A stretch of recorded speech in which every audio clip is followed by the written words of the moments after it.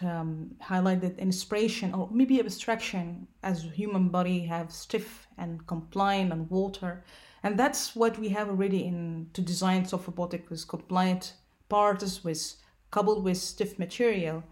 And I'm curious to ask you, when we start the research, for example, maybe PhD student or masters or any level, how you what you think the most important questions should be considered in while you're doing your research and make sure you are going maybe in the right trajectory for the expected result.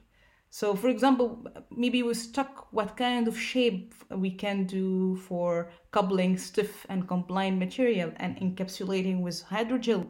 So Uh, I would say this is a very good question. I would say I will suggest students ask two questions. The first question is what is new? You can propose a research topic, or for example, integrating soft materials and hard materials into a robot. But what is new in that concept? What is new in that new material structure or robot you design? Does it lead to a new paradigm in the research of your field? So that's the first important thing, or are you just doing follow-up work of other people? So that's the first question we want to ask. Then the second question we want to ask is, so what? Who cares? What can be the impact? Let's say, you think this is a new concept.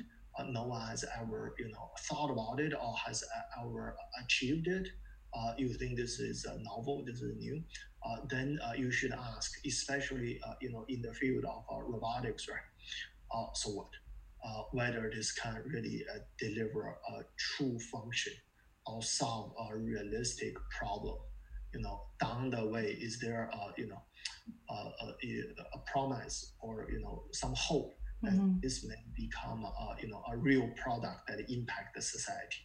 So these are the two questions I will ask my student to think really hard when they do research in this field.